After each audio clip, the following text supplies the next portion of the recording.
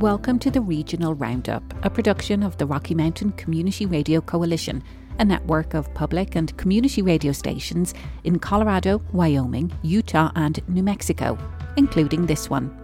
I'm Maeve Conran, the Coalition's managing editor, and today we hear from writers from the region who write about the Rocky Mountain West. I start to think of it in terms of it being a decolonization narrative. And so once I go in that direction, once I realize that, then I start to look at it through this lens of healing. I find that observing nature is at the root of bearing witness. These natural landscapes, they give so much to us, whether it's an enjoyable experience, whether it's healing. Having grown up and been in the Gunnison Valley my whole life, I always wondered, what is the story there? What is the story of those people? What did it feel like to have to be displaced from that land? From the Rocky Mountain Community Radio Coalition, it's the Regional Roundup.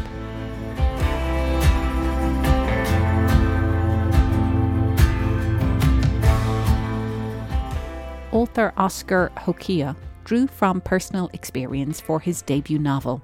Calling for a Blanket Dance is a coming-of-age story about a Native American and Mexican main character named Ever. The book was on the shortlist for this year's Aspen Words Literary Prize, which awards $35,000 to a work of fiction with a social impact. Kaya Williams of Aspen Public Radio spoke with Hokeah about his book. Let's dive into the messages of this book. What was the kind of philosophical story that you're trying to tell here with this collection? There's multiple themes you can play with in this novel. It definitely touches on a lot of the societal topics that, you might want to engage with, like in a classroom structure with regard to like race, class, and gender. But, one of the main themes for me as I was writing it, especially once I got to the point where I see that transformation narrative happen, I start to think of it in terms of it being a decolonization narrative. And so once I go in that direction, once I realize that, then I start to look at it through this lens of healing. Because for me, when I think of decolonization, that's what I think. I think of healing, like healing trauma, overcoming trauma. And and that might come from the fact that I've worked with at-risk Native youth for, almost 20 years now. And it's been, a part of my working environment, my daily working environment, where I'm working with youth to help them heal, help them overcome some of these obstacles that we see in the Native community. And so I start to look at it through this lens of healing and tackling some of those elements of that happen in the community, but through a cultural lens, like where the culture becomes a solution for Ever Gimasato having this building aggression. He has these elders in his life that kind of like give him hints and give him direction, support him along the way, but ultimately it's up to him. Like he has to make that choice himself of whether he's going to kind of take the right path and become a healing force in the community as opposed to being a destructive one. Mm-hmm. Did you find that writing this book helped you heal through anything that you've experienced in your own life? Oh, yeah. I mean, 100%. Like that's, like there's a kind of a selfishness when I sit down to write. Like there's things in society or in my own personal life that I don't understand. Like, why did things happen the way they happened? Why did I, like when I dealt with abuse from my father whenever I was younger, and just kind of facing it head on. But, facing it head on in these narratives inside of the novel helped me come to a better understanding of who my father was and where he was coming from, especially when you look at the character Araceli Chavez, who is the main character's cousin, because she had a different viewpoint of the main character's father. So in order for me to have a deeper insight to my father, I had to look at this character through Araceli's eyes. But there's also, in that same chapter where Araceli Chavez is located, the main character loses a daughter, and I lost a daughter in those same exact circumstances, and that was hard. When you're a parent, you're supposed to be able to do something. When your kids are sick, you give them medicine, you hold them, you give them some, something to eat that might help them, but you take care of them. You do something, and in that particular circumstance, like it was probably, or it was, the most powerlessness that I've ever felt, and just not being able to feel like I could do anything, and I needed to try to figure that out. And it was through writing it into the novel and dealing with it head on, just kind of facing it. It helped me process out those emotions and those circumstances, and to find a better place, and a place of healing for sure. And for other people who can relate to the experiences that are described in this book, are there lessons that you can pass on to readers about how maybe you wish you had navigated it, or how these characters navigate the challenges that they're facing? As we walk through the world, we're kind of moving in the material world. We're stuck in this space between creation and destruction, and it's constantly happening around us all the time, every day. And in order to survive that, in order to do something positive with being in that state, is to stay in a place of healing at all times. And I think that that's what I've learned over the years, just having overcome the obstacles that I just mentioned, and other obstacles that I've encountered as well, just trying to stay in this space of healing, like trying to heal myself and also my kids as well, and maybe even staying in a place of prayer sometimes, like as a source of healing, but engaging in cultural elements as well. I hope that's what readers walk away with, is that sometimes we need the community to heal, like, because collectively we're all struggling with the similar things, and coming together to dance and ceremony, it's powerful, and it does a lot of good. And so I hope that that's what readers walk away with. That was Oscar Hokeah speaking with Aspen Public Radio's Kaya Williams about his debut novel, Calling for a Blanket Dance. It was shortlisted for this year's prestigious Aspen Words Literary Prize.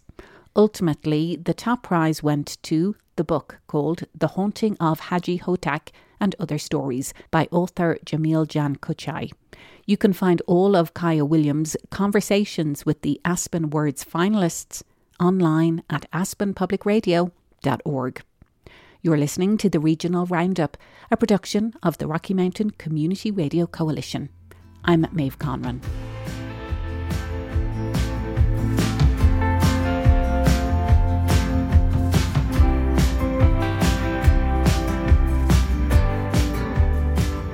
Author Shelley Read is a fifth-generation Coloradan and a lifelong resident of the Gunnison Valley, a region at the heart of her debut novel, Go as a River. The book tells the story of loss, love and hope, and it's set against the backdrop of Iola, the real western slope town that was submerged by the creation of the Blue Mesa Reservoir in the 1960s. I spoke with Read about the book as part of KGNU's Radio Book Club at the Boulder Bookstore earlier this spring. So Blue Mesa Reservoir, if maybe some of you have driven past it or seen it, it's the largest reservoir in Colorado. And it's a central part to our lives in the Gunnison Valley. I guess I should say that I've lived in the Gunnison Valley my entire adult life, well over 30 years. And I spent a lot of time there as a child because I had family there even before I was born.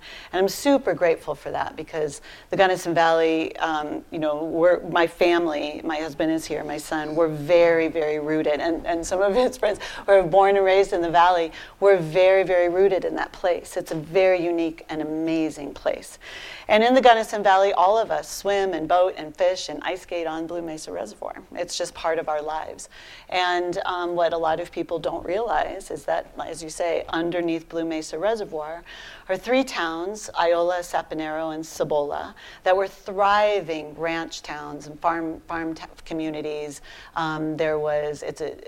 Gunnison River is famous for its fishing, so there were fishing resorts, and it was lively throughout the late 19th and into the mid-20th century. When the Colorado River Compact was signed, a very complicated water laws, and it's very relevant to the conversation today because, as we all know, Lake Powell is very, very low right now. And what a lot of people, even people who live on the Western Slope, didn't realize about Blue Mesa Reservoir is it's actually a reservoir not to hold water for the benefit of Gunnison County. It's a water that can be used to supply Lake Powell with water when it gets too low. And thus, with some of the drought that we've had in the American West over the last several years, for the first time since Iola was flooded and the Blue Mesa Reservoir was created with the Blue Mesa Dam, for the first time since it happened in 1965 and 1966, 3 years ago and this summer, the town of Iola, the remnants of the town of Iola actually emerged because there was a water call based on the Colorado River Compact that allowed downstream entities, particularly Lake Powell, to drain the water out of Blue Mesa Reservoir in order to serve the lower water needs. And so, it's generations and decades of complexity around what created Blue Mesa Reservoir, what's going to continue on as Blue Mesa Reservoir, that I think all of Coloradoans should be more aware of, because it's certainly not unique in the complexity of water politics in the American West. When Blue Mesa Reservoir was proposed, when the dam was proposed, the people of Iola, Saponaro, and Cibola were given no choice. They had to evacuate the land, even if they'd farmed it for generations, as my character Victoria's family has done. She's a fictional character that's set in a real situation, but the actual people who lived in Iola had no choice but to leave. And the first-person accounts of that era are incredibly painful. It was very, very devastating for the people to have to leave. I always wondered, what is the story there? What is the story of those people? What did it feel like to have to be displaced from that land? And then, of course, I also was wondering, what does it feel like to be displaced previous to the white settlers of Iola, the indigenous population?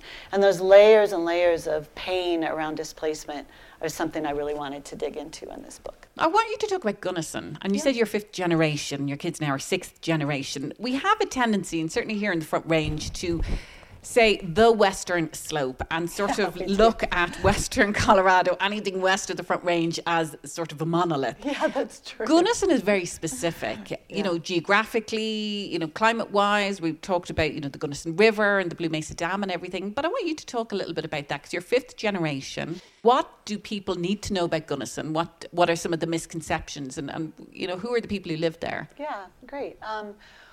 Well, Gunnison County is huge, first of all, and so even though I like how you pointed out that we tend to talk about the Western Slope as if it's like one thing. The Western Slope is full of variety, full of all sorts of different kinds of landscapes, lots of different kinds of people. Gunnison County itself is also similar. It's huge. It's the size of the state of Rhode Island. Delaware, size of the state of Delaware. And the other amazing thing that a lot of us in this audience love about Gunnison County is that it's 90% public lands. It's BLM land, it's national forest land, it's vast wilderness areas, and so just endless wild landscapes that really define life in the valley. And so that's the first thing that I would say about the Gunnison Valley. The second thing is, you mentioned the ranchers, generational ranchers and farmers in the valley who are so proud, so connected with the land, so proud of their way of life, but very humble, very stoic. I brought a lot of that in with Victoria's character and the people in the ranching community that I created here in Iola, of people who just get up every day and just do what needs to be done. It is not unusual at all for it to be 20, 30 degrees below zero in Gunnison County and see those ranchers out there on their horseback feeding the cattle. Just tough people. I come from very similar people. My ancestry is on the northeastern plains of Colorado, the southeastern plains of Colorado. My grandfather was an amazing storyteller, and I was lucky enough to grow up just down the street from them and hear my grandpa's stories of farming and ranching generationally. I heard his stories my entire life. He also, when his memory started to fade, we got him a typewriter and he typed out a lot of those stories. And so we have this really valuable document in my family, and I referred to that over and over again when I was writing this book. So I know that kind of person, and I value them so deeply. And the way that I would describe a lot of the people in the Gunnison County is just grit, like deep grit, just deep, strong, interesting people. And so I think that's probably what I would want people to know the most about the ranching community particularly. And also, when I speak about how There's been a lot of international interest in my book. One of the things people want to know most is exactly that question. They're kind of fascinated by life in the Gunnison Valley, where we can get 400 inches of snow, wild landscapes, ranchers, farmers. It's a different kind of life that I love and value so much. And it's been a real joy to be able to introduce that landscape and that way of life to a wide audience through this book. Shelley Read's debut novel is Go as a River. You can find the full interview at news.kzmu.org. You're listening to the Regional Roundup, a production of the Rocky Mountain Community Radio Coalition.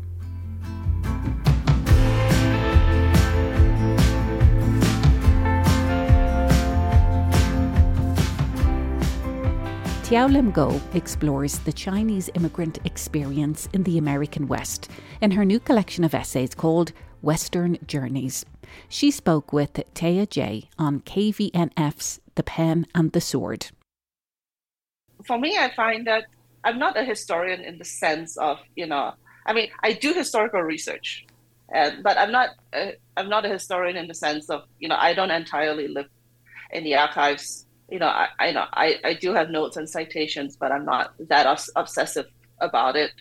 But for me, it's not a work of straight historical scholarship, but rather looking at the world through various lenses, one of which is history, one of which is, personal experience, and kind of seeing what comes out, what the sum that is greater than its parts when I put the two together. And I'll give you an example. So I do talk a lot about Chinese immigration in the American West. 1882 was the Chinese Exclusion Act. Between 1910 to 1940, Chinese immigrants were detained at the Angel Island Immigration Station in the San Francisco Bay. I don't so much compare it, but I kind of put it in conversation with my own immigration experience now, or, recent history, as well as a lot of the things that are happening, for example, on the US-Mexico border right now. Our current immigration system is informed and, in fact, a direct descendant of the exclusion laws back in the 19th century. What's happening now has a historical context. It didn't just come out of nowhere. I think it's impossible to talk about, this country, and especially impossible to talk about the West without talking about the indigenous people and the people who lived on this land originally. And I think you do a really beautiful job of giving nod to that, of including that in your conversation about, it's not just about the Chinese immigrants' experience, although that's, of course, what you have personal connection to, but it's about the erasure of cultural histories all across this nation for as long as white men have walked on this continent. And so I think that was I'm just wondering if you'll speak a little bit more to that decision to include histories outside of, your own cultural understanding, but that are intrinsic to the history of the U.S. First of all, it is a book of, it's not exactly personal essays, but there's definitely a personal aspect to it. And obviously, I cannot be absolutely complete, because you cannot include everything. But I wanted to have a rounded view of what the realities on the ground is. And the West has always been a meeting place of cultures and ideas. And as you mentioned, the indigenous people who have always been here, and, they're still here, they continue and adapt their traditions. They were the Hispanics who did not cross the border, but the border crossed them. And obviously the Chinese who sailed across the Pacific for various opportunities. I wanted to center these stories as opposed to the dominant story of the West that's, about cowboys and Indians and conquest and domination. I wanted to say that, there's a lot more to that. Obviously, in such a short book, I cannot include all of it, but I want to at least acknowledge it. But I do want to talk about how much time you spend with nature and discussing nature. And one moment in particular to me that really stood out is the way that you identify this human need to conquer nature. I'm thinking particularly of your essay, Ascent, where you explore the history of Long's Peak You write this really beautiful thing. You say, we use the word virgin to describe territory that is not yet to be discovered by man. I say man, for the concept is gendered. Places like women are prized for their purity, and their value is diminished once a man has made incursions into them. It's such a beautiful line, and I'm curious, just in closing, if you'll talk a little bit about the importance of including nature in the context of all of the other large topics that you explore within these essays. So what I would say is that I feel that nature is actually at the root of all these essays. And when I first started writing and tried to figure out what I wanted to say, I started making observations of nature. And it's through making observations of nature where I learned, first of all, kind of name and describe what I can see. The flower, the mountain, the river. It's almost kind of like a meditative practice in a sense. At first, they were all just descriptions that go nowhere, for myself. But what I've eventually found as I went along the way is that I've turned them into metaphors. So for example, in the passage from Coastlines, all the descriptions of the sea, but the sea is a border. And it's both a physical border that the body cannot cross. Angel Island was chosen to be for the immigration station for the exact same reasons that Alcatraz was chosen for a maximum security prison. So that sea was a border, both a physical border as well as a national border. So that's when I moved from nature to history to metaphor. The other important thing is, for me, nature, I find that observing nature is at the root of bearing witness. And a lot of the work that I do is bearing witness because, I'm saying this is what I see, whether it's that observation of nature or that injustice that I see both in history as well as what's going on right now. Author Teow Lim Goh speaking with KVNF's Taya J about her new collection of essays, Western Journeys. You can find the full interview at kvnf.org. Author Morgan Sjogren's new book, Path of Light, A Walk Through Colliding Legacies of Glen Canyon, retraces the 1920s Bernheimer expeditions into the heart of Glen Canyon and Bears Ears National Monument. She spoke with Lara Jones on KRCL's Radioactive. Charles L. Bernheimer was a wealthy cotton textile businessman in New York City, Manhattan, in the 1920s. And each year during his 50s and 60s, he would fund these pack train expeditions through Bears Ears, Glen Canyon, and the Navajo Nation. And his goal was to do something more with his vacations.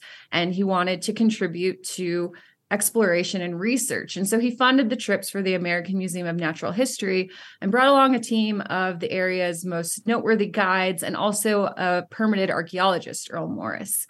While I was camped out in Bears Ears in my Jeep where I lived in the winter of 2019 specifically, I took interest in him because even though we couldn't be more different, I was pretty broke, just a freelance writer. I also wanted to do something more with my hiking. I wanted to learn about an area and give back to helping to protect it. And ultimately, through researching Bernheimer, I realized that's what he wanted as well. And he made efforts to protect Bears Ears and Glen Canyon as part of a national park proposal in 1929. There's a book that he wrote as well, right? Yes. His book, Rainbow Bridge, was published in 1924. And it talked about his adventures mostly around Navajo Mountain and going to Rainbow Bridge in the early 1920s. And at the time, those were areas that I had not been to yet. And so it inspired me not only to go hike there, but also to meet the local people from the Navajo Nation and the San Juan Southern Paiute tribe who live in the area and talk to other historians to learn about the area. And again, not just go somewhere and take in the beauty, but learn more of its history and why it's so special. Yeah, he had a particular dream about National Park, right? You write about that in your book. Yet you start with a quote from Bears Ears Intertribal Coalition: "We don't manage the land manages us." So you have the story of this man from the 20s, and now we have the conversation about conservation here in our current time. Not to mention, when I think of like the big books of Western exploration, I think of Abby, I think of Men, and here you are, Morgan, So bring this all together for us. So Bernheimer in 1929, as we were discussing, created a proposal for what he called Rainbow National Park, which would encompass Rainbow Bridge and parts of Glen Canyon, areas of the Navajo Nation, and even Monument Valley. And by the early 30s, it expanded to encompass what we know now as Bears Ears National Monument, which is really eye-grabbing because we're still kind of grappling with what that protection means, and it's gone back and forth in the present era. But it also brings into focus, again, what land protection means and, is it all a positive thing? So in 1929, Bernheimer and his team rallied behind this idea. They gave tours to Park Service personnel, and Earl Morris met with prospective supporters. Popular support for the proposal was bolstered by Bernheimer's popular book, Rainbow Bridge, and a color slideshow presented by Bernheimer was hosted by the Department of the Interior in Washington, D.C. But their primary concern for the park was that the boundaries were within the Navajo Nation would pose significant bureaucratic challenges. I question whether Bernheimer's vision for a national park was truly a progressive idea or just another version of Manifest Destiny. Conservation and its figureheads like John Muir are currently undergoing a long overdue reevaluation. In the early 20th century, Muir blatantly aimed to erase Indigenous people from land to keep it untouched and clean from human intrusion. The 1964 Wilderness Act hauntingly echoes this tone with its call to protect areas where the earth and its community of life are untrammeled by man and where man himself is a visitor who does not remain. This is directly at odds with the fact that so-called wilderness areas are past and present homelands of Indigenous people. To his credit, Bernheimer worked and traveled with Dene guides and even spoke out against racism. Bernheimer's national park proposal would not displace current residents, and the park lands would be co-managed by the Navajo Nation. Furthermore, Bernheimer and his supporters insisted that the park not relocate any Dene or Paiute people living within the boundaries or disrupt their grazing practices. So in many ways, very forward-thinking and echoing some of what we've heard about the conversation in co-managing lands today. Absolutely. I mean, there's things that are obviously, a century old and outdated, but I think without question that if Bernheimer was around today, he would be a huge donor to the Bears Ears Intertribal Coalition and one of their allies and working with them to help in any way that he could. So how do you want folks to use this book? Writing with your reader in mind, what is it you want to see come from their experience encountering Path of Light? Through this journey, I realized that when we fall in love with a place and, especially these natural landscapes, they give so much to us, whether it's an enjoyable experience, whether it's healing, whether it's a place to go of safety and refuge. It's different for everyone. But I hope that readers can not only think about the Southwest landscape and areas like Glen Canyon and Bears Ears, but areas that they love near their own homes or other national parks or beautiful places they visited, and think about how they can be a Bernheimer. And even, we are not all millionaires, but how in your own way you can give back to these places that you care about, whether that's through stewardship, ethical visitation, obviously, and certainly joining conservation groups that are doing the heavy lifting to continue to protect these areas and becoming a small donor. Just the myriad of ways that we can not just take experiences, but like Bernheimer, do something more with our travels. Author Morgan Sjogren speaking about her new book, Path of Light, a walk through colliding legacies of Glen Canyon, speaking with Lara Jones on KRCL's Radioactive. You can find the full show at krcl.org. You've been listening to the Regional Roundup, a production of the Rocky Mountain Community Radio Coalition, a network of public and community radio stations in Colorado, Wyoming, Utah, and New Mexico, including this one. Thanks to Aspen Public Radio, KVNF in Paonia, KRCL in Salt Lake City, and KGNU in Boulder and Denver for today's show. Our theme music is Take Me Somewhere by Joel Adam Russell. I'm Maeve Conran. Thanks for listening.